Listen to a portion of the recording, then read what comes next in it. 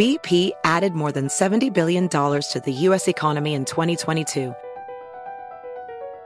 Investments like acquiring America's largest biogas producer, Archaea Energy, and starting up new infrastructure in the Gulf of Mexico. It's and, not or. See what doing both means for energy nationwide at bp.com/investing in America. AirPods Pro with adaptive audio automatically keeps out the sounds you don't want to hear so you can listen to your music, and lowers your music to let in the sounds you do need to hear. Hi there. Hi, what can I get you? I'll have a strawberry mango coconut probiotic smoothie with wheatgrass. Anything else? Extra wheatgrass. Here you go. AirPods Pro with adaptive audio. Available on AirPods Pro 2nd generation when enabled. Hey Sarah, I loved that spring break vlog you posted on Zigazoo. OMG, you watched it? Yeah, it was so cool. I think you're so talented. Social media is only positive with Zigazoo, the world's largest and safest social media network for kids. In Zigazoo, all community members are verified kids like yours, and all content is fully human moderated. Try out Zigazoo this spring break. Download the Zigazoo app today. Hey, this is Annie. And Samantha. And welcome to Stuff Mom Never Told You, a production of iHeartRadio's How Stuff Works.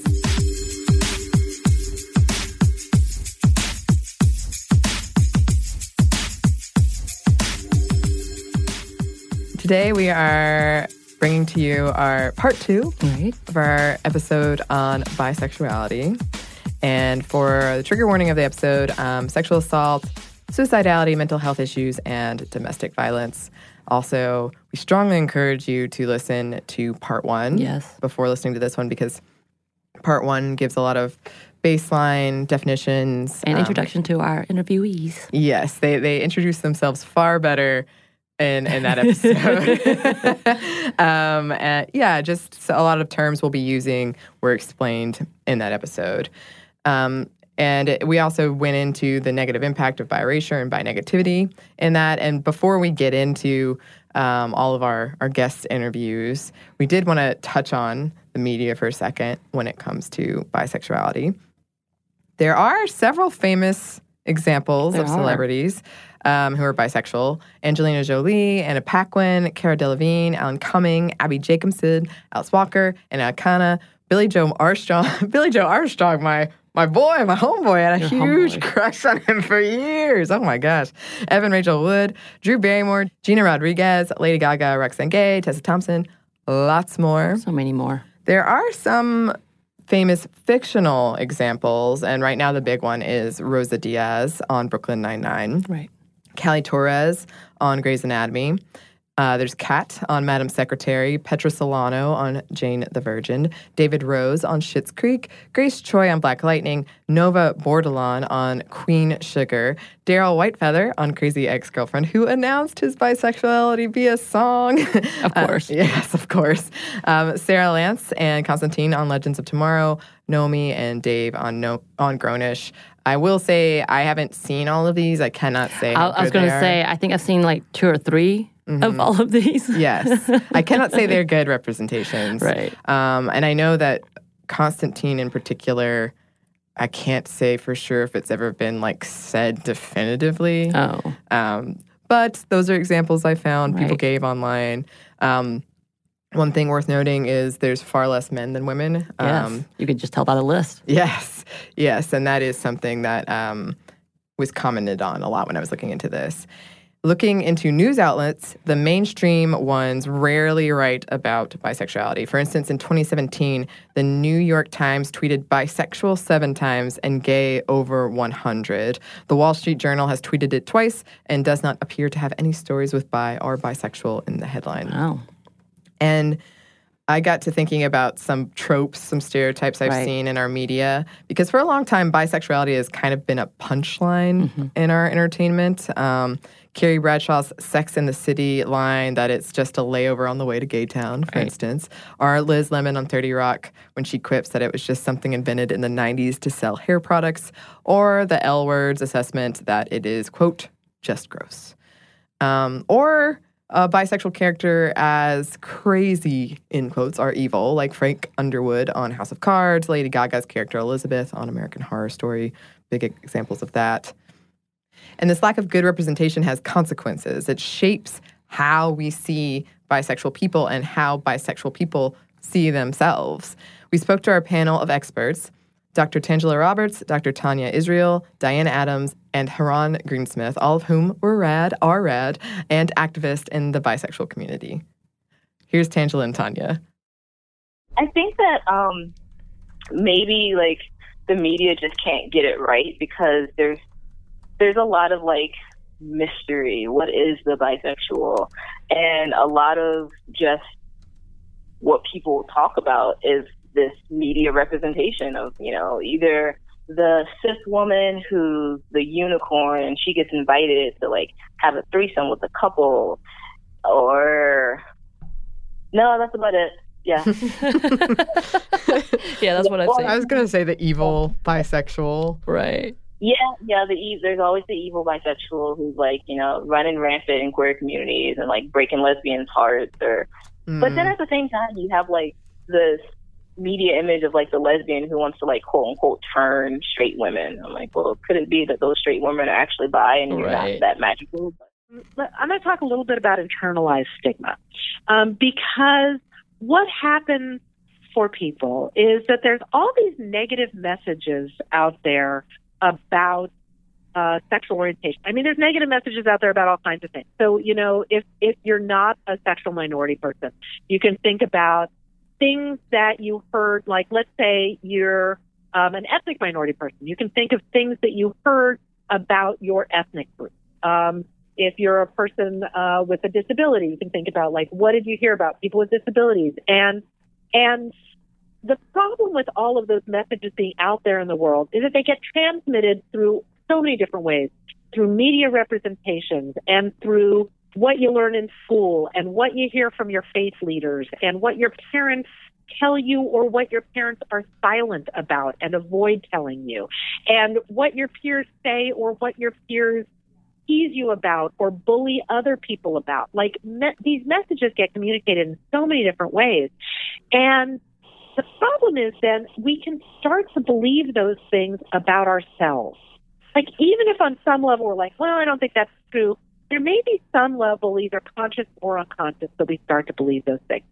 So when we internalize those negative messages from outside, it can really eat away at our mental health.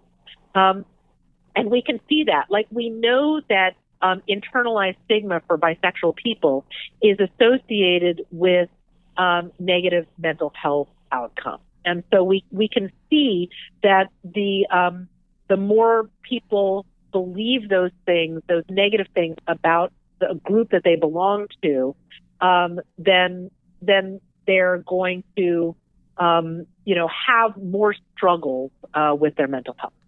The good news is, actually, this is really exciting, I have to tell you this, that my research team created this online intervention. So these online activities, interactive activities, takes about half an hour to do them. And they can actually decrease internalized stigma. So, or if you compare people who do these activities to people who did other kinds of activities, like they've got lower internalized stigma in half an hour. And wow. I'm like, wow, this is super exciting because,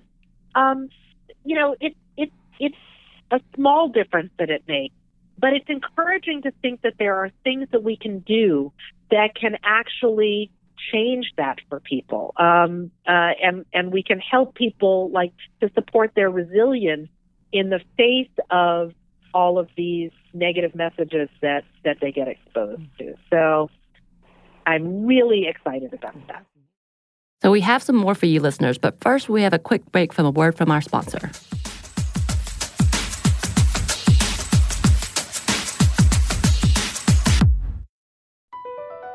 BP added more than $70 billion to the U.S. economy in 2022.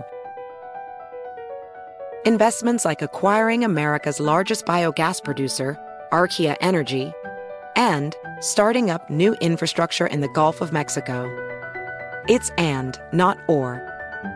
See what doing both means for energy nationwide at bp.com/investing in America. Zigazoo has made me zigzag.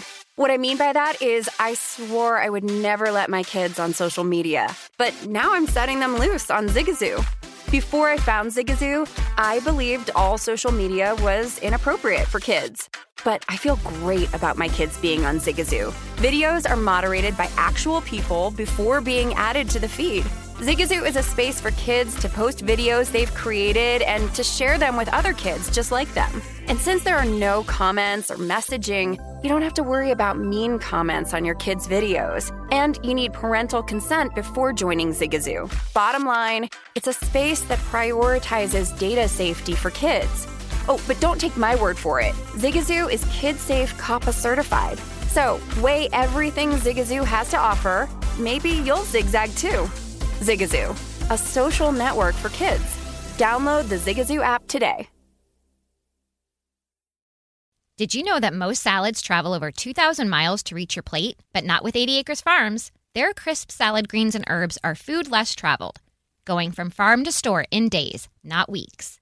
They stay fresher for longer in your fridge. My salad lasts all week long, which means less food waste and easy meal planning. Oh, and did I mention there's no need to wash these greens? Because 80 Acres Farms uses 0 pesticides. Visit 80acresfarms.com to learn more and find their salads and salad kits at your local Harris Teeter.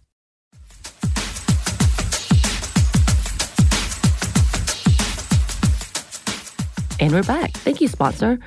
One thing we were curious about was the personal experiences of our interviewees. Then they were gracious enough to oblige. I learned an amazing term in grad school about me search. One of my grad school colleagues said that at some point in certain fields, probably not so much with like chemistry and physics because there's like so much amazing things that you can do, but more so with like the social sciences, you tend to do a lot of me search. You're like, I'm doing research on myself because this is experience that I have and I want to see if other people have it. And that sort of was my introduction into doing bioresearch, and it expanded a little bit. But some of my personal experiences, oh my gosh,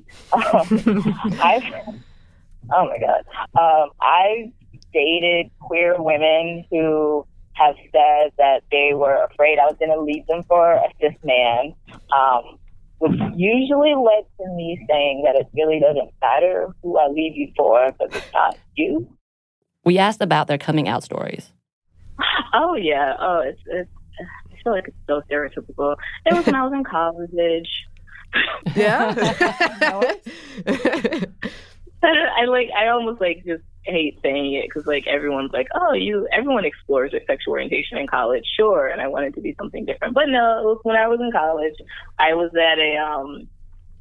at a private Catholic school with like single sex dorms, and I fell in love with my roommate at the time, and that sort of put me in like this mental tailspin. I was like, wait, what is this? Like, I like her, but I like her more than a friend. I like her like I want to always be around her. I like her like I've liked boyfriends in the past. This is interesting.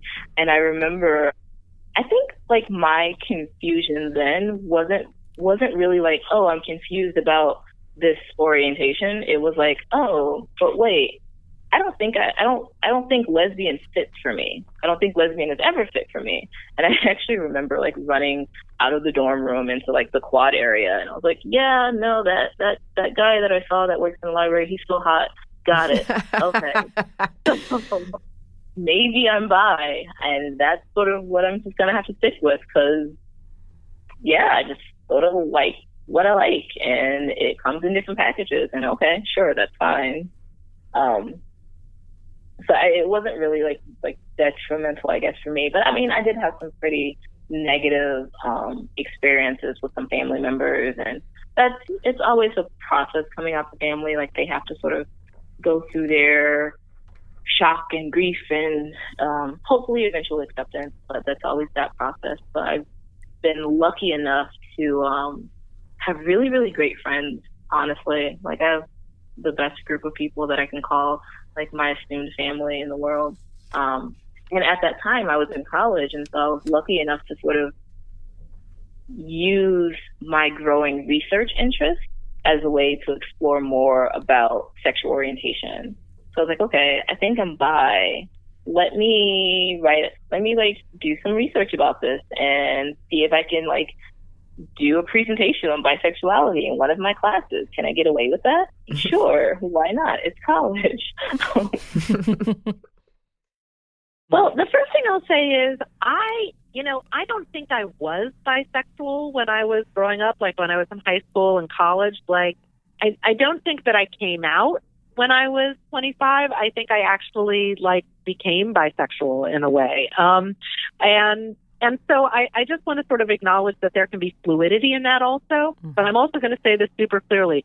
The fact that people's sexual orientation can change doesn't mean you can change it. Doesn't mean that you can have a treatment or something that's going to change your sexual orientation. So there's a difference between understanding fluidity and trying to change sexual orientation. I know y'all know that, but I'm just saying that. Very good point to make. Right. Yes. Yeah. Absolutely. So the first thing that changed was just sort of coming into my understanding of myself as bisexual. And for me, it started out as a much more cognitive process, I think, than it does for other people. I was like, okay, I don't think I'm a 0 on the Kinsey scale.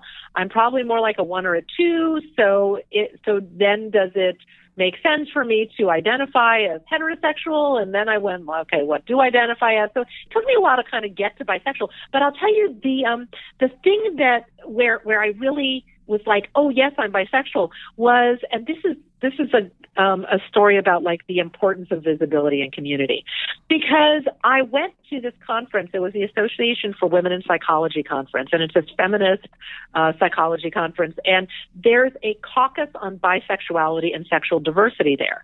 So I was like, oh, I'm going to go to that. Yeah, but that's the moment where I felt like, okay, I can fully embrace this identity. And so I'm just going to say that that's something important, is for people to be exposed to people who are like them, who are bisexual, because I'm not like all bisexual people. There's an awful lot of bisexual people out there. And so might not be a fit, but finding those specific groups. So that was really exciting. And then I was like, yay. And then I did a presentation and I wrote some personal narrative stuff about being biracial and bisexual. And so, I kind of put that out there. But then it was a salient part of my identity, but it wasn't necessarily the only thing going on. I felt like I was, part of a broader LGBTQ community. And I would always say, people would be like, oh, yay, it's great to have all these lesbians together. And I would say, and bisexuals, so I was always speaking up about that. Right. But it was really when I did the TED Talk and then, all of the stuff that's come after that it's become such a salient part of my identity. And so, so I would say that the thing that's changed most is probably the salience of it for my life. I will also say, because I was teaching this class on bisexuality, I dressed like the bisexual flag for each class. Amazing. Here's Diana's story. I had some struggles with my coming out journey, particularly because I think that people perceive bi women, particularly feminine bi women like me, as, slutty or as sexually promiscuous or as just interested in having threesomes. And so then people project that story onto you, and that's really, too much information, too personal for being openly bi, for instance, in the workplace or with your family, if that's the way people are perceiving what bi means. And so I really dealt with that. Even at my first job as a lawyer, they circulated our resumes, which included my bisexuality activism as a law student, and our pictures. And at the time, I was very blonde and feminine looking. And they decided on the basis of the fact that I was basically a pretty feminine girl and that I was bisexual, that I shouldn't have any male supervisors because I was probably a risk for getting involved with one of my male supervisors, because bisexual women, must be sexually available, which is absolutely appalling. And this was a law firm in New York City 15 years ago. This was not so long ago. And that is still happening, that kind of experience of being over-sexualized and stereotyped in that way. So I feel like you deal with a lot of that from the straight world. And then in the LGBTQ world at the same time, I was entering queer spaces and was perceived as not queer enough. And at the time, the movie Legally Blonde had come out, and some of the lesbians in the LGBTQ group were teasing me and would like leave me pink fluffy things and call me Legally Blonde because they also stereotyped me because I was feminine and I wasn't queer enough for them. And so I got a lot of hostility from both sides. And even being openly bisexual as a student activist with my law school professors and with my deans, I was then wondering, given those experiences, oh God, is my dean thinking about me having a threesome? Because that's what people think of when they think of bisexual. And so I'm very deeply involved in the LGBTQI community, but then I'm meeting colleagues who are often in same-sex relationships, and I have a husband. And so I still have to come out, and I still see raised eyebrows and surprised looks that I'm very serious about this kind of activism and this kind of community, and yet I'm in a different sex partnership. So I'm still regularly having to come out and still dealing with that and having to sometimes wonder whether people are going to think of me differently or think of me as less of a part of the community. I have entered into a marriage with a bisexual man, and we went on vacation to Morocco and to Turkey in the past year. And those are places where if I had happened to end up with a same-sex spouse, it would not be safe for me to go to the places that I went to. Right. And that is not fair. And I have mixed feelings about that. And part of the way that I use those privileges, because I really do feel like now I have privileges. I'm not being actively stigmatized. My marriage is not at risk. My parenting status is not at risk. I'm not at risk of violence for traveling. I can go undercover and pass as just a white different sex couple. I feel an extra responsibility to the LGBTQ community, and it's actually made me go deeper into my activism because I feel like I have the privilege to not have this be deeply traumatic on a day-to-day basis in terms of my own parenting status. And so, for example, I work really actively to make sure that same-sex couples and other LGBTQ families can maintain their parenting status, because right now within the U.S. and in Europe, it's still very common that same-sex couples aren't able to get their parenting status. It is still completely legitimate and legal in much of the United States and Europe to discriminate in terms of foster care and adoption, to not be able to adopt a child through many adoption agencies, and to not feel safe traveling in many places, and to not be able to get your parenting status recognized, which can really have devastating consequences if non-biological parents are then excluded from hospital rooms when their kids are injured in a foreign country, for example, because they're not recognized as a parent. Right. So I feel really committed to being there as an LGBTQ activist, and feel the deep inspiration to claim this as part of my identity, because it's an important part of myself, even though I happen to marry a man, and to then use that situation of greater relative comfort, which isn't fair, to go back and support the rest of my LGBTQ community. And here's Heron. I'll tell one personal story about facing discrimination from my supportive communities. So about maybe 7 years ago, I was working in a large organization, a large LGBT organization, and I marched in Pride with my partner, who is a person of a different gender than me, a long-term partner. We've been together now for 12 years. And he and I were super excited to march in Pride. There was like a bedazzling shirt party beforehand, and we like cut our shirts up and bedazzled them with like those metal, like weird triangle pyramid things. We had like face paint on and like bandanas, and we were carrying one end of like the balloon arch, the rainbow balloon arch. And like we had fans, and we're like handing out stickers, and he and I were holding hands the whole time and like smooching, because everyone is holding hands and smooching, and we had a really fabulous time. And then we returned the balloon arch back to the main office of the organization, and we were riding down from the offices to the bottom of the building, me, my partner, and then another of my coworkers male, gay, who I had worked with my entire internship there all summer. And so he knew me quite well, and he had been there the entire time of the parade. And he said, "Hey, Heron, I have someone I'd love to hook you up with. Can I give you her number?" And I said, "Oh, thank you so much. You know, my partner and I are actually monogamous. Thank you." And we're monogamous right now. Mm-hmm. And he said, "Oh, who's your partner?" And I looked down at mine and my partner's hands being held together. Right. Mm-hmm. And then I look up at my partner and I point to him and I'm like, "This person?" My partner's like, "Hi."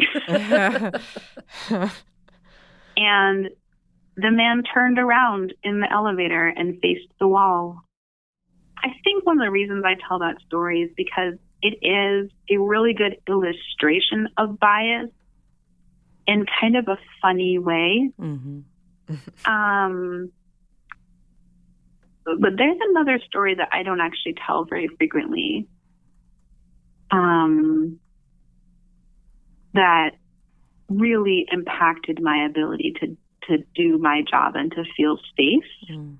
It was at another organization, and I was in the car with my immediate supervisor, and we were in the car for a long journey, a couple hours, and halfway through, she turned to me out of the blue, and she said, "Heron, have you ever been in a long-term relationship with a woman?" And I felt cold all over. Mm-hmm. And I knew that there was no right answer to this question. There were only wrong answers to this question. Yeah. If I said yes, she would make me define long term. Hmm. If I said no, she would essentially use that as justification to herself to dismiss my queerness, to dismiss me being part of her community. Mm. If I didn't say anything, I would be not answering my boss's direct question to me. Yeah. And it was clear that she thought this was an appropriate question to ask an employee. Yeah. You know, we were both attorneys. We were headed to a hearing. Oh, my gosh. And this is what started the day for me. Right. Demanding that I justify my identification as a queer person. What was your response? And what was her response? Does it matter to you what my response was, actually? I think the reason I ask is because for so many people, what do you do in those situations? Like, I cannot imagine being pigeonholed into that situation.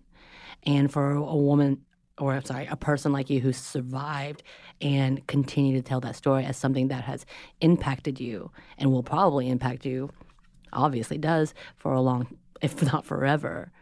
I think that question came because, like, what did you do? Like, what can you do? Yeah. What did you do? I think that's my thought. And just wondering, like, the audacity. Yeah. That I question think I'm alone. going to push. Yeah, I think I'm going to push a little bit and not tell you because I'm going to use this as like a little opportunity to, like, you know, let maybe you and some listeners be like a little uncomfortable with not knowing. Right. Because it doesn't matter. That's the truth about that question, is the answer isn't relevant. Mm. You know, if someone had never had any relationship with anyone and identified as straight or gay, no one would ever question their sexual orientation. But for some reason, bisexuality validity is predicated upon someone's sexual contact with people and the quantity and the quality and the duration. And for some reason, our sexual orientation is the only sexual orientation subjected to that level of scrutiny and analysis.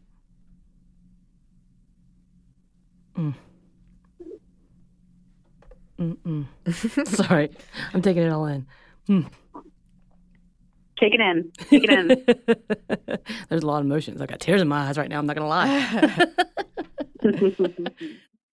So obviously we got a little emotional and we wanted to know how to be better allies. Obviously, as someone who misunderstood and did not quite see the depth of why this is so dangerous, misrepresenting bisexual, the terms, why it was so dangerous, I definitely had to ask, how do I become a better ally? How do I make sure that this does not happen in my circle or those around me or my influencing? As you can hear, there's a moment of intensity with Heron.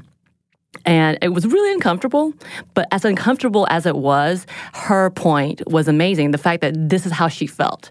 This is how uncomfortable she was as well. And I was like, wow, you know what? I really appreciate this moment. Even though, again, I was super uncomfortable. We all kind of stopped. And I looked around, I was like, what's happening? But it was so necessary. And it was so important that she was able to say that. Like I said, funding is definitely at the source of a lot of social issues, right? So if you're looking at, and I don't have the numbers offhand, but if there's a few articles that have showed like the amount of federal, both federal and sort of community funds to LGBT organizations, and if you're breaking them down by identity, bisexual people, although statistically most people who identify as some sort of LGBT identify as bisexual, or LGBT if we're looking at sexual orientation, identify as bisexual. So there's more people who identify as bisexual than there are people who identify as lesbian and gay. So we have the numbers in terms of we got like a whole bi posse over here, but we're not getting the funding for that. So even though there's a ton of people who identify as bisexual that isn't represented in the funding for by programming, for bisexual awareness, for health disparities research, for any other types of research. So it's in an interesting place where you have the bodies, but you don't have the money to support those bodies. Recently, actually, I saw an article going around social media that said a large number of Black women identify as bisexual. And I was like, duh, like, seriously, we're just not talking about this. And so, again, we have the numbers. We know that there's a ton of Black women who identify as bisexual. But I haven't seen any type of resources or research or sort of health advocacy or any sort of social advocacy specifically for Black bi women. But we know the numbers are there. But why aren't we sort of supporting that when we have the data that shows we have the people, right? Everything in research says, like, if you have the people, then you can do the studies and you should be able to get the funding. And we're not getting that. So we have a lot of people, but we don't have money to support those people. And that support could just look like funding bisexual organizations like BiNet USA, like the New York Area Bisexual Network, like BRC, offering more funding so they can do more community work, having more research funding. I mean, as a bi person who does research on bisexuals, I would love to be able to apply for like a bi-specific like federal grant. But that'd be amazing. And that's not. And it's not just in like I want that for me, because it's not for me. I'm not doing this, research like on me. I'm doing it on other people. And it's so people can sort of disseminate this research out, and so we can reach more people and have like a bigger impact. So I think it all boils down to the money at the end of the day. I think that it's really powerful to do things like this. and actually really listen. So I really appreciate everybody who's listening and being open to hearing from people from that community. And I'm appreciative that you are bringing people on who are from the bi community to really hear about our experiences. And I think that it's really useful throughout the LGBTQ community to be listening to the experiences, the lived experiences of people who are themselves transgender, who are intersex, who are asexual, who are lesbian, who are gay, or transgender, and being able to continue to keep an open mind and continue listening. I'm still listening. I've been listening for 20 years to my colleagues and my community, and we're all still learning. So I think being in a learning space is really helpful. I also think that as I feel the personal emotional space to take on some of these issues because they're not directing my own parenting status, for example, in a traumatic way, I think that there's a really powerful space for allies when, for example, there have been absolutely horrific measures by the current Trump administration. It's really useful when your LGBTQ friends are just feeling emotionally exhausted to be the one who's spreading the word online, who's talking to people about fundraisers, about issues, about calling your senators, having the energy to do that in moments when people in the LGBTQ community themselves might just feel really defeated. So I think that there's a lot of really powerful opportunities to be an ally. I am a very committed ally, for example, to people in the transgender community, and I feel a lot of alliance between the bisexual and transgender community as often the hidden or more forgotten parts of the LGBTQIA continuum. And so I'm often interested in amplifying voices of transgender people as well as of intersex and asexual people, along with bisexual people, to sort of remind people that the only image out there doesn't need to just be of lesbian and gay people who are in same-sex marriages.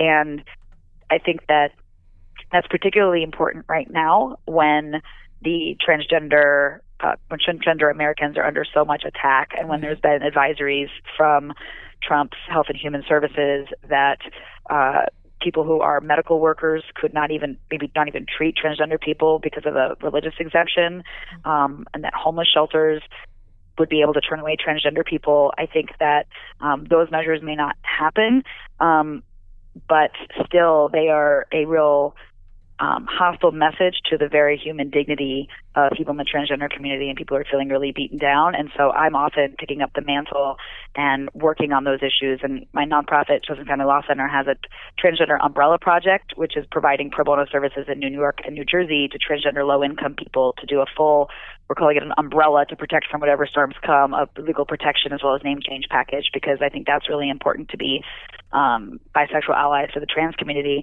And I think that everybody can be an ally to people who are by remembering in those moments to not erase bisexuals from the conversation. When you're watching the Queen documentary, to say, wait a minute, don't describe him as a gay man. He actually had a long-term female partner. Sounds like bi to me. Just being willing to be part of that conversation of not erasing bisexual people from our community history is, I think, also really helpful. Right.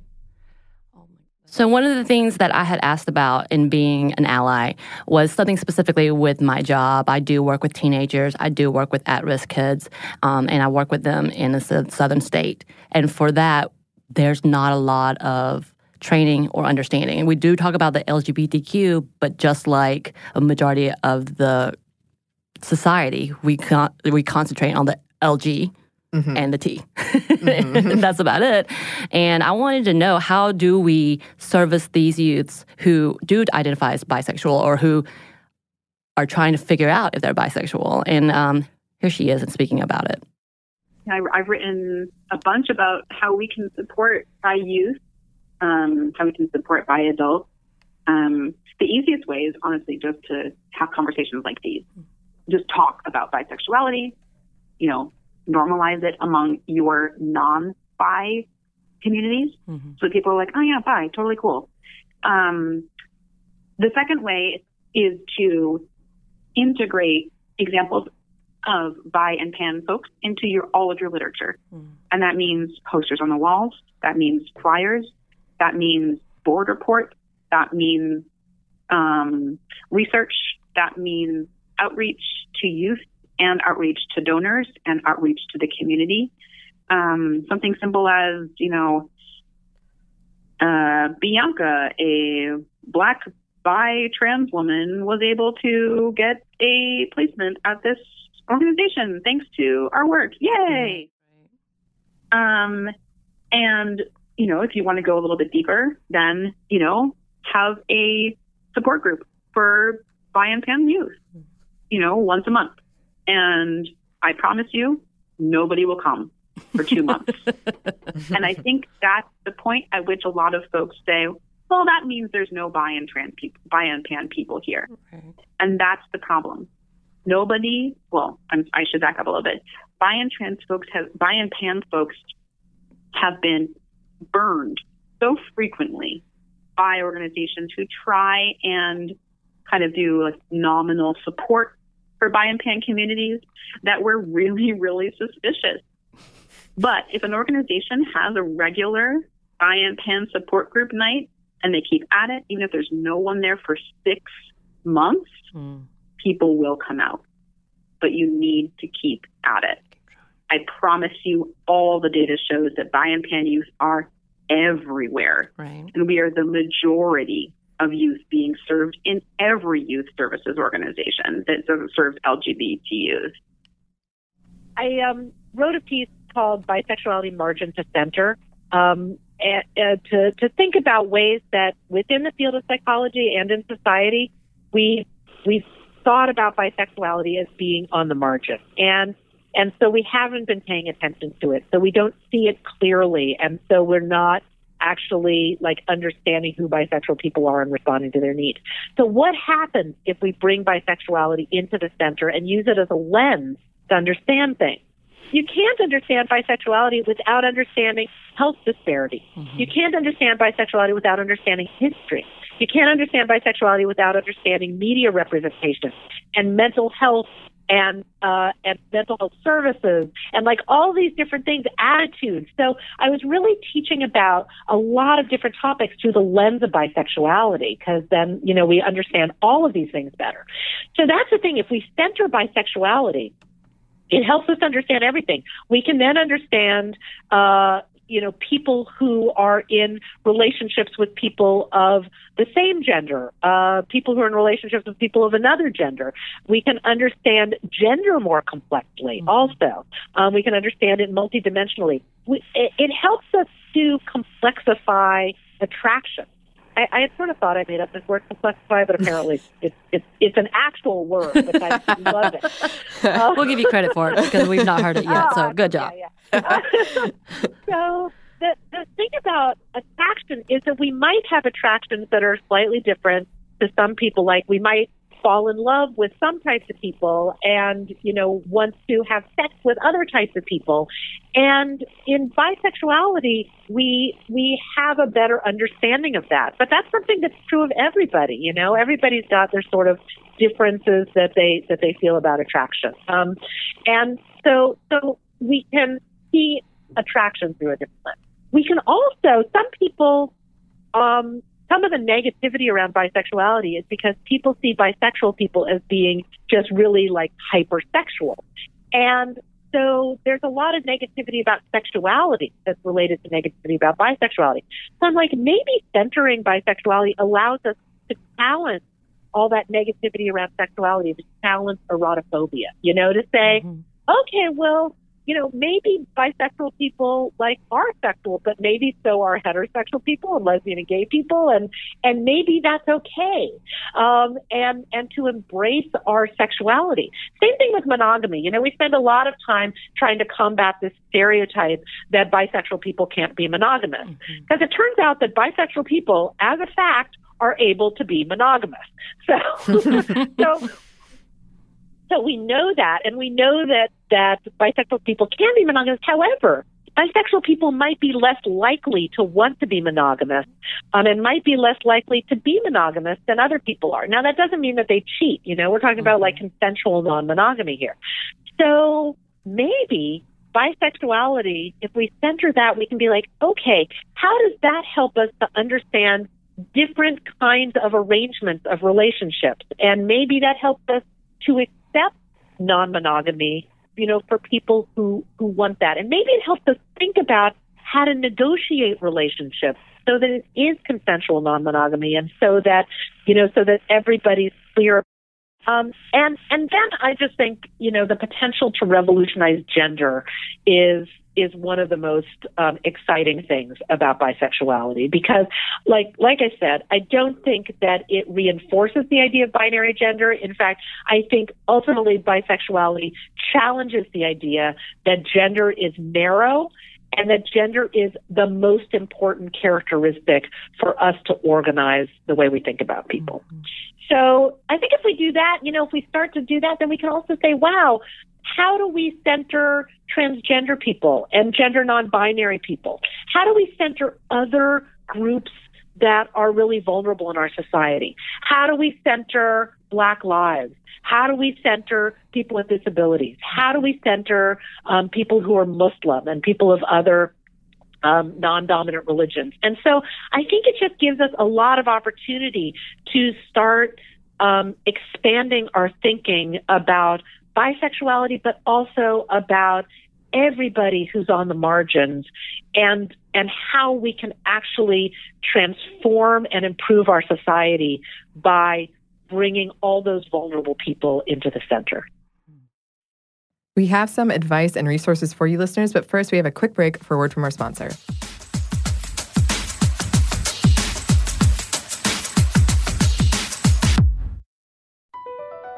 BP added more than $70 billion to the U.S. economy in 2022. Investments like acquiring America's largest biogas producer, Archaea Energy, and starting up new infrastructure in the Gulf of Mexico. It's and, not or. See what doing both means for energy nationwide at bp.com/investing in America. Have you heard about the social media platform for kids? It's called Zigazoo. It's a great place where kids like me can come together to make fun videos. Zigazoo is moderated by real, live people who review content before it's posted on the feed. Oh, I especially love the dance challenges. So much fun. Oh, and there's no comments or messaging, so you don't get any of that negativity that's all over other social networks. All my friends love it. I love that it's KidSafe COPPA certified. I don't know what that means. It means it has built-in privacy protections for your online data. That's great, but I wouldn't be doing Zigazoo if it wasn't fun. She would not be doing it if I didn't think her data was safe. Zigazoo, the world's largest social network. For kids. Download the Zigazoo app today.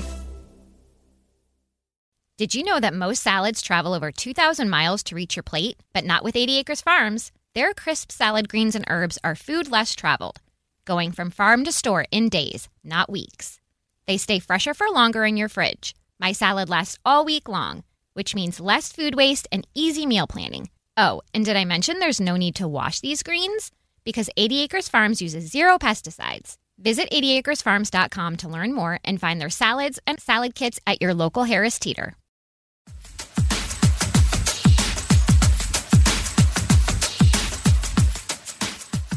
And we're back. Thank you, sponsor. And we're back with some advice.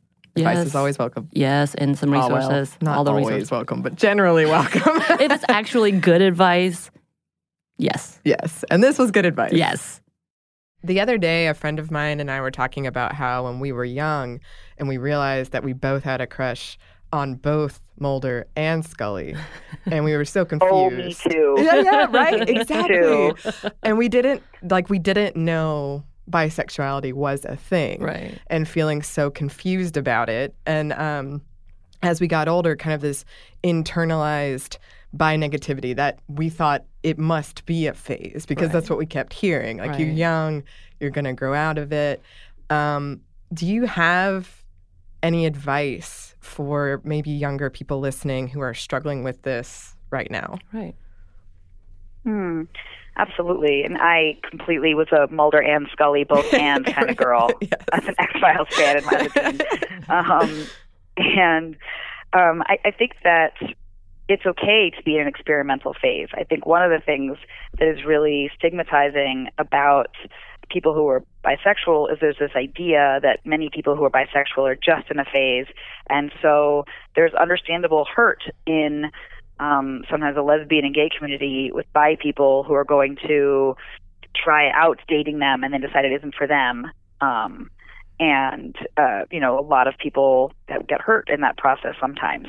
I think that my suggestion is to be open to experimentation in a safe way with people that you trust without needing to have alcohol involved, without needing to have substances involved, but finding people who feel really safe and being able to communicate honestly with them if you aren't sure. I think that rather than leaping into feeling like you need to have a label for your identity right away, you don't need to necessarily decide if you're bi, if you're pan, if you're gay, if you're lesbian, if you're trans, if you're gender non-binary.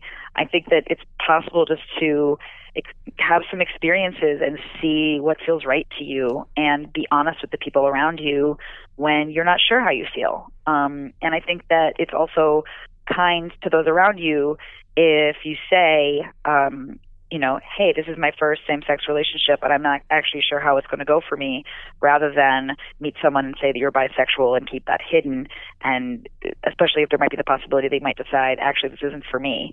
So I think that some of that hurt that people have around people who are experimentally bi can be dealt with partly by just all communicating a little bit more and being okay with the possibility of experimenting. It's fine to need some time to try to figure out who you are and try different experiences. And sometimes you try something and figure out it isn't for you, and that's okay. So I hope that people can find safe places and safe people to feel like they can have those experiences. And I recognize that in much of the world, even in most of the United States, it isn't actually safe for a teenager, for a college student necessarily to express same-sex interest and desire. And there's a lot of pressure to keep yourself in the closet and to just play along with being straight. And I think that's really understandable, and that it isn't always a safe thing to get out and experiment with who you are. But there are really wonderful supportive communities for you if you can get yourself to them. I was definitely one of those people who fled to New York City when I got the chance from a small working class rural town, and found myself in a place where then it felt like it was safe to explore that part of myself with other really conscious people who were also interested in communicating and talking about it and processing who we were. And there's such embracing LGBTQIA communities out there online. If you can't physically get to them, there's wonderful supportive resources and people who are happy to talk and help process. So I would encourage people who are experimenting, who are thinking about experimenting, who are confused, to feel free to reach out to supportive people who've been in the community for a while, because I think there's a lot of support and a feeling of kinship with that kind of journey, because most of us have been on a bumpy journey to get where we are now. We have some resources on our website at chosenfamilylawcenter.org, and we post things really frequently online and in our newsletter. And in addition, there's a book that I really love called Whipping Girl by Julia Serrano.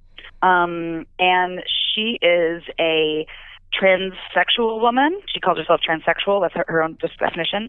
And she talks about sexism and the scapegoating of femininity. And she's also works with, I believe she's an endocrinologist or has endocrinology knowledge. So she describes her experience of living as somebody who is assigned male at birth and then going through the experience of identifying as female and experiencing sexism for the first time.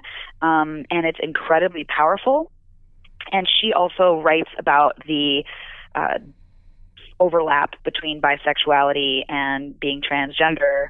And I think she does that really powerfully and also conveys the kind of definition of bisexuality that I use in terms of bisexuality, not referring to a gender binary as only male and female. So I think that's one really fantastic resource. And there's a really, really active and vibrant community online where you can find lots and lots of continuing conversation and sometimes infighting in the community.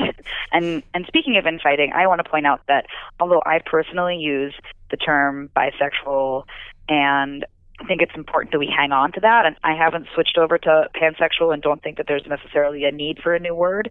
I completely support people in using whatever words and definitions feel right for them. So I support people who feel like they want to use pansexual because it's going to be more readily apparent to people who aren't necessarily activists in this space that it's trans-inclusive.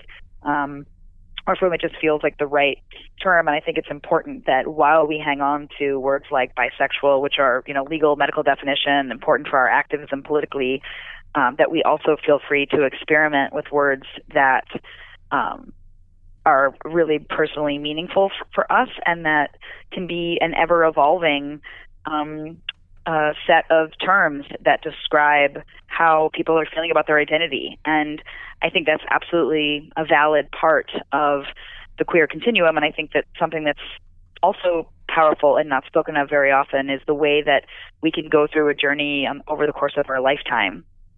And I think I've personally, known people who may have in the 90s identified as a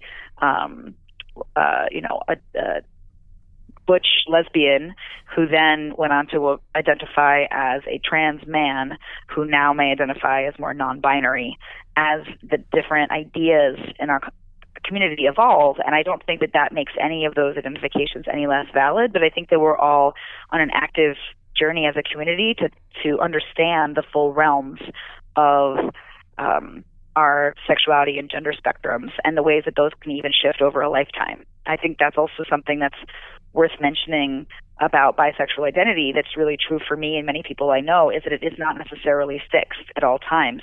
And so over the course of my 20 years of adult life, I haven't necessarily been at all times 50% romantically and sexually interested to men and women. There have been times when I felt like I am mostly a lesbian, but I am married to my husband and I love him and all other men kind of gross me out. And there have been other times where I was primarily dating men.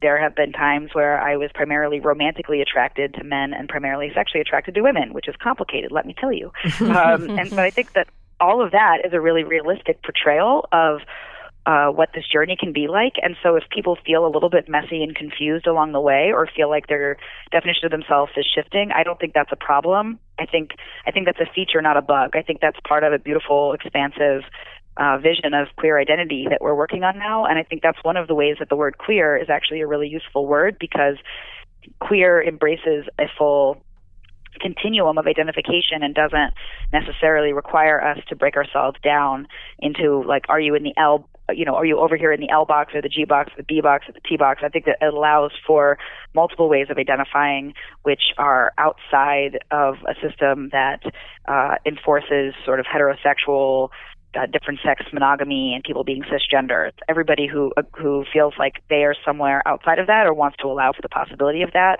I think queer is a wonderful word in that way as well. So one of my suggestions for listeners might be to embrace the ways that they are evolving and messy and not feel any guilt or shame about that. Honestly, I'd say you're not alone. It might seem like you're, surrounded by people who are some sort of different, and the type of different that you are, people don't really get, but you're not alone. There's massive bisexual communities that are out there. Younger people, older people, there's community out there, it might be kind of hard to find at first if you're not sure where to look, but there's community out there. And, there's, as much as there's the stereotype of the confused bisexual, there's nothing wrong with being confused. Humanity is this confusing concept, and it's okay. Sort of think that you want to figure some stuff out, and that's fine. Being confused for a bit is fine, but just trying not to give into the pressure that you have to choose a side when both sides are great. All sides are great. Why choose when you can just live in either or life? I don't think there's anything wrong with answering both and, right? I joke around a lot with my friends when, we're just doing anything and they're like, oh, do you want this or do you want this? And my answer is just going to be yes. Do you want Indian food or do you want Mexican food? Yes. Right. And I think that sort of shifting that mindset. I mean, like, I say it jokingly, but like that's sort of what I want to do, is sort of shift people's mindset, that it doesn't have to be, do you want one sex or one gender or one expression, or like a quote unquote opposite sex, gender, or expression, when there's multiple sexes, genders, and expressions. But I think, you know, for some people the answer is just yes, and that should just be okay. Yeah. I think my advice is just to trust yourself. You know, maybe you do identify as bisexual. Maybe you identify as pansexual. Maybe your sexual orientation is fluid. A lot of people have fluid sexual orientation, and that's okay too. Maybe you've gone through different labels in your life, and you'll change labels as you age, and that's okay too. Sexual orientation is natural. It is immutable in the sense that everybody has a sexual orientation. But if yours changes over time, that's okay too. You can be born the way you are, and that way fluctuate and evolve over time and still be just as valid as people who knew from the time they were 4 and have never changed. That's great too. But those among us who have fluid sexual orientations, we are just as valid, and we were born the way we are. Right. So if you have an evolution and that evolution ends with you identifying as bi or pan, welcome. I love you. You are part of my non-monosexual community, and you're amazing. And if you are just stopping by non-monosexuality through the fluidity of your lifetime, you are also amazing. I love you. And I will advocate for you throughout your lifetime. And yeah, I mean, we're all awesome. Right. We're all cool. So the Bisexual Resource Center is a great, it's got an online presence. So it's based in Boston, but if you look for Bisexual Resource Center online, they're on Twitter. They do a lot of work. They've got a lot of resources available around bisexuality, and they're super awesome and collaborative. BiNet USA is also a great organization that does a lot of organizing and that brings together, you know, people on these issues and does a lot of advocacy. And so that's a great group. There is a conference in Minneapolis every year for bisexual people. It's called the Because Conference, and it's been going on for decades. And most people don't know that. And so if you actually want to go to a bi conference, you can do that. There's also going to be a bi conference in San Francisco this October. So that's something. And then there's also one of my favorite efforts around promoting visibility for bisexual people is this Still Bisexual campaign. So if you look up like hashtag Still Bisexual, you'll find videos that bisexual people have made where they tell their stories through these sort of, like, they don't speak, they've got like cards that they've written on, and there's music, and it's a lovely way to find bisexual people who might be similar to you, because you can search on their website by different types of bisexual people, like bisexual women or older bisexual people, or, you know, different kinds of, like, bisexual people of color, different intersections. And I think that that's a great way to try to find yourself reflected somewhere. It's also a great way to be more visible. Like, if people are like, hey, I want to do something to support other bisexual people, then you can do that, and you might find that it also supports you. Actually speaking or sharing your story and affirming that can be a great way to actually elevate your own feelings about yourself as a bisexual person. And the bisexual discussion group that we have at Santa Barbara, a bunch of us participated. They actually, like, the Still Bisexual folks came up from LA and filmed us. And people in the group have talked about how meaningful that was for them to do that, to share that, to get responses from people on it. So I really think that's a very cool effort. Yeah, and I saw your video, and one of the cards was that you write bisexual haiku. Is that true? It is true. Yes. I write bisexual haiku. I call it baiku. Here's a baiku that I wrote. Pride Month is over, and I'm still bisexual. I'm not shocked. Are you?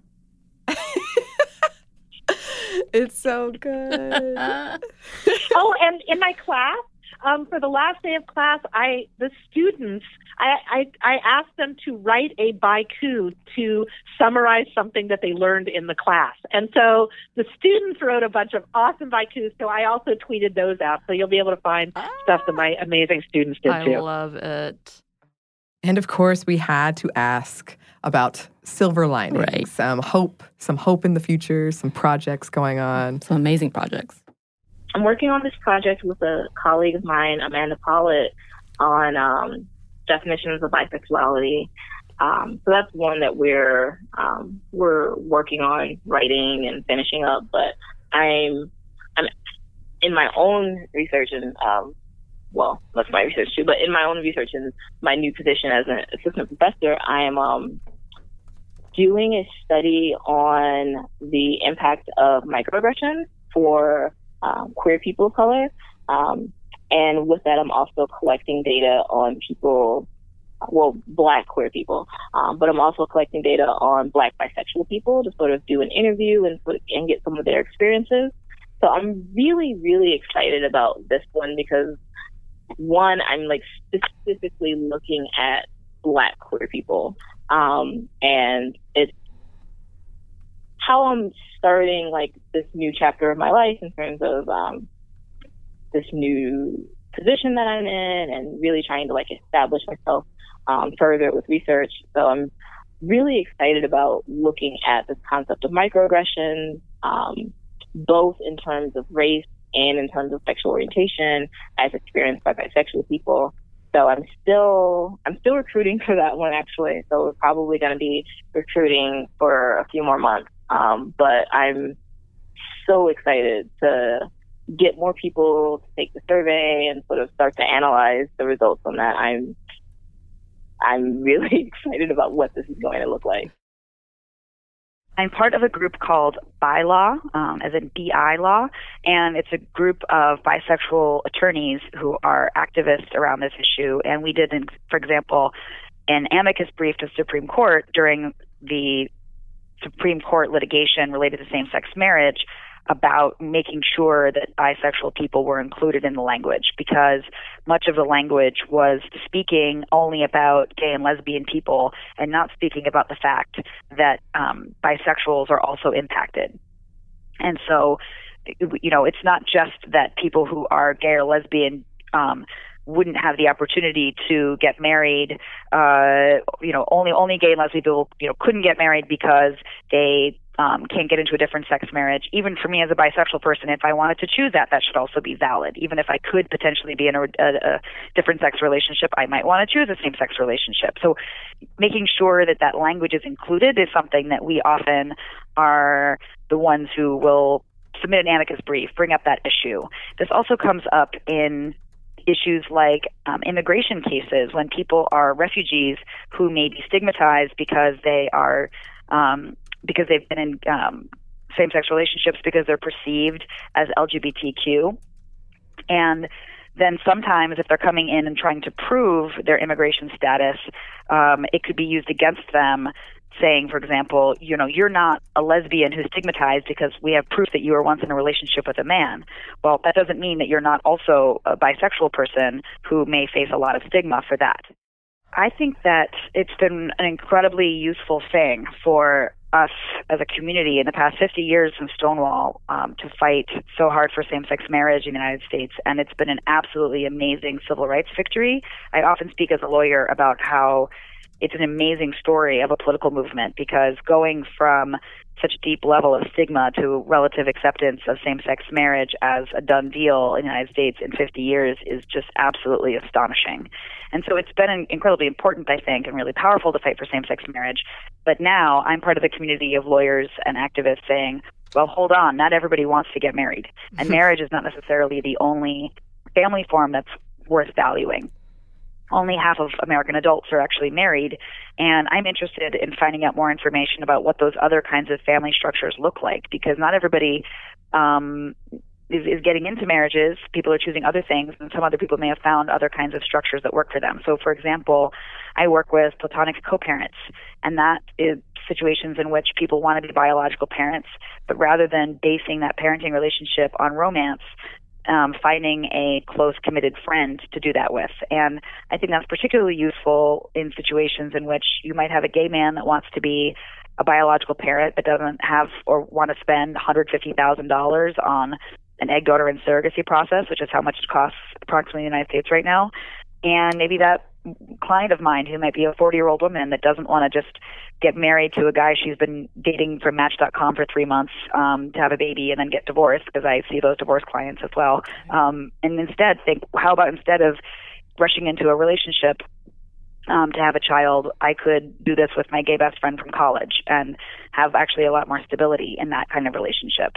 And in addition, I work with people who are doing platonic co-parenting with maybe a lesbian couple and a gay couple who decide that, a woman from the lesbian couple and a man from the male same-sex couple are going to get together and find a way to platonically do an egg baster or go to a fertility clinic process in order to be biological parents together, and then maybe all four are going to co-parent, or maybe 3 people are going to co-parent, so that it's a couple and an extra person or 2 couples.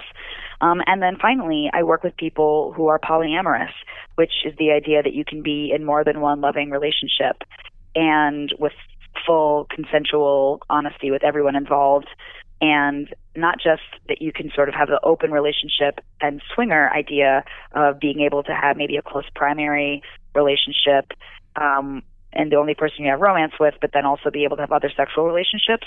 Polyamory is the idea that you're at least open to more than one committed relationship at a time. So sometimes in my community with my clients, that's 3 people who are in a committed relationship together as a triad or a throuple, or 4 people who are in a committed relationship together as a quad. And that's, I think, also a really valid family form, and I work to support people by helping them create co-parenting agreements or agreements about how they want to share their finances, and really talk them through a lot of the potential challenges to help them make plans in advance and make sure that all of their intentions are on the same page. And I think those conversations are actually more important than the contract you end up with at the end.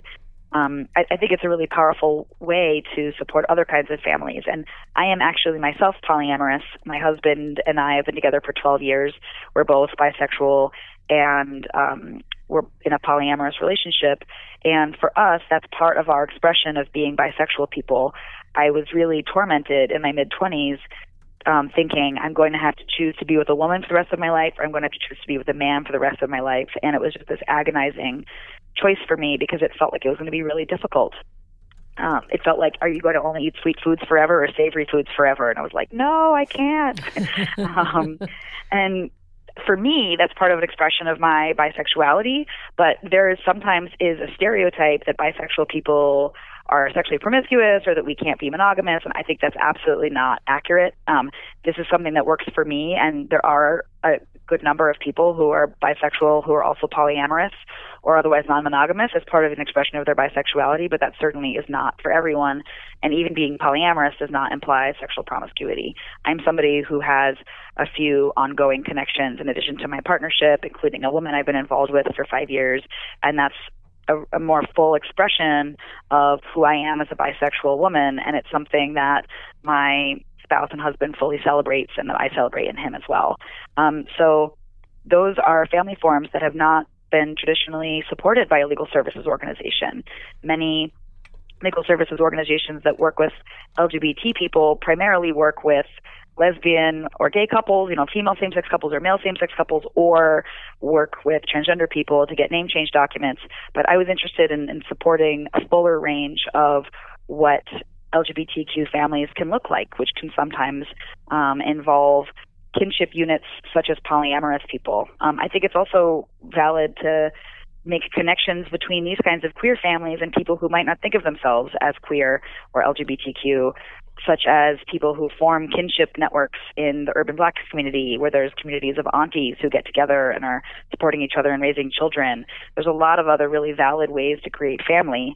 If my sister and I wanted to buy a house together and raise children together and pay taxes together, why shouldn't we be allowed to? Why is that relationship any less valid than two people who were in love and got married in Vegas last week?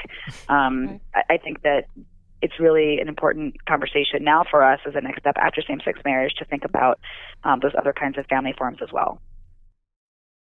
So there's a lot of times that we are not even paying attention to the fact that there are bisexual people and we're not gathering the right data. So one of the things that we can do is, in terms of policy, when we're gathering data about people and we're gathering data about sexual orientation, then we should make sure that we don't just have like lesbian, gay, bisexual as one category, that we really need to break that apart and understand bisexual people separately from the way we understand lesbian and gay people. Like there's some overlap, but there's also some distinctions. So that's one thing. There's also ways in which we want to make sure that we're providing services that are and doing, putting resources into the needs of bisexual people proportionate to both the number of bisexual people in the population and the level of need of bisexual people, which is pretty high. So when we look at like funding at NIH, for example, the National Institutes of Health around sexual orientation, you would think that based on the number of bisexual people and the need, at least half of those funds would be going to study bisexual people and services for bisexual people, and we're not seeing that. I have to say there's some really encouraging stuff going on in terms of NIH collaborating with researchers to recognize that need and try to identify kind of what the agenda for bisexual health research needs to be, so that there are some really good things happening around that, but some of those kinds of policies around what kind of data we collect, what kinds of resources are used, and then the last thing is what kinds of protections we have for people. So, for example, if someone is, seeking asylum in the United States because they're persecuted in the country that they're coming from based on their sexual orientation and they're bisexual, then if they are seeking asylum, like they might get told, oh, well, just make sure you don't get into a relationship with somebody of another gender because, you should just say you're gay because, otherwise, we won't necessarily be able to provide those protections for you. And that doesn't really work for people because they're still being just as persecuted based on being bisexual, in another country. And so saying we're not going to acknowledge that bisexuality as a foundation for your persecution just is denying the reality of their experience. That brings us to the end of our two-parter on bisexuality. And we hope that it has been as informative for you as it was for us, that we could do our teeny podcast part in chipping away at some stigma, and that maybe some of you feel less alone and less confused or okay with being confused. Right.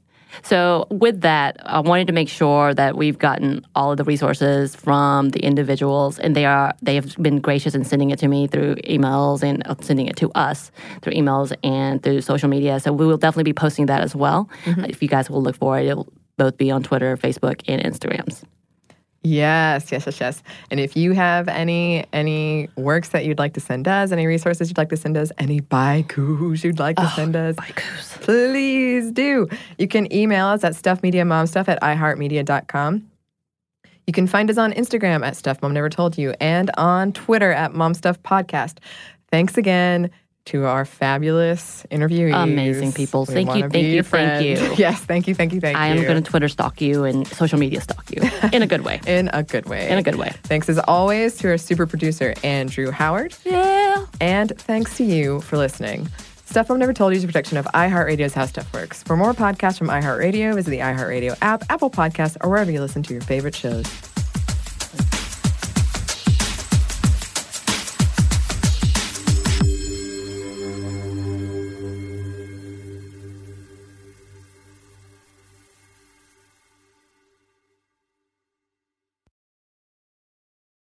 Does money stress you out? Let Facet flip your financial chaos into clarity. Finding Facet immediately put us at ease. Facet's innovative approach to financial planning ensures your money works as hard as you do, enabling members to experience the joys of having your finances in order. And that makes us Facet for life now, I guess. Visit Facet.com, FACET.com to learn more. This ad is sponsored by Facet. Facet Wealth is an SEC registered investment advisor. This is not an offer to buy or sell securities, nor is it investment, legal, or tax advice. These testimonials are from current Facet members who are not compensated. All opinions are their own and not a guarantee of a similar outcome. Hey Sarah, I love that spring break vlog you posted on Zigazoo. OMG, you watched it? Yeah, it was so cool. I think you're so talented. Social media is only positive with Zigazoo, the world's largest and safest social media network for kids. In Zigazoo, all community members are verified kids just like yours, and all content is fully human moderated. Try out Zigazoo this spring break. Download the Zigazoo app today. This is Holly Fry from Stuff You Missed in History class. The national sales event is on at your Toyota dealer, making now the perfect time to get a great deal on a dependable new SUV, like an adventure-ready RAV4. Available with all-wheel drive, your new RAV4 is built for performance on any terrain. Or check out a stylish and comfortable Highlander with seating for up to 8 passengers and available panoramic moonroof. You can sit back and enjoy the wide-open views with the whole family. Check out more national sales event deals when you visit buyatoyota.com. Toyota, let's go places.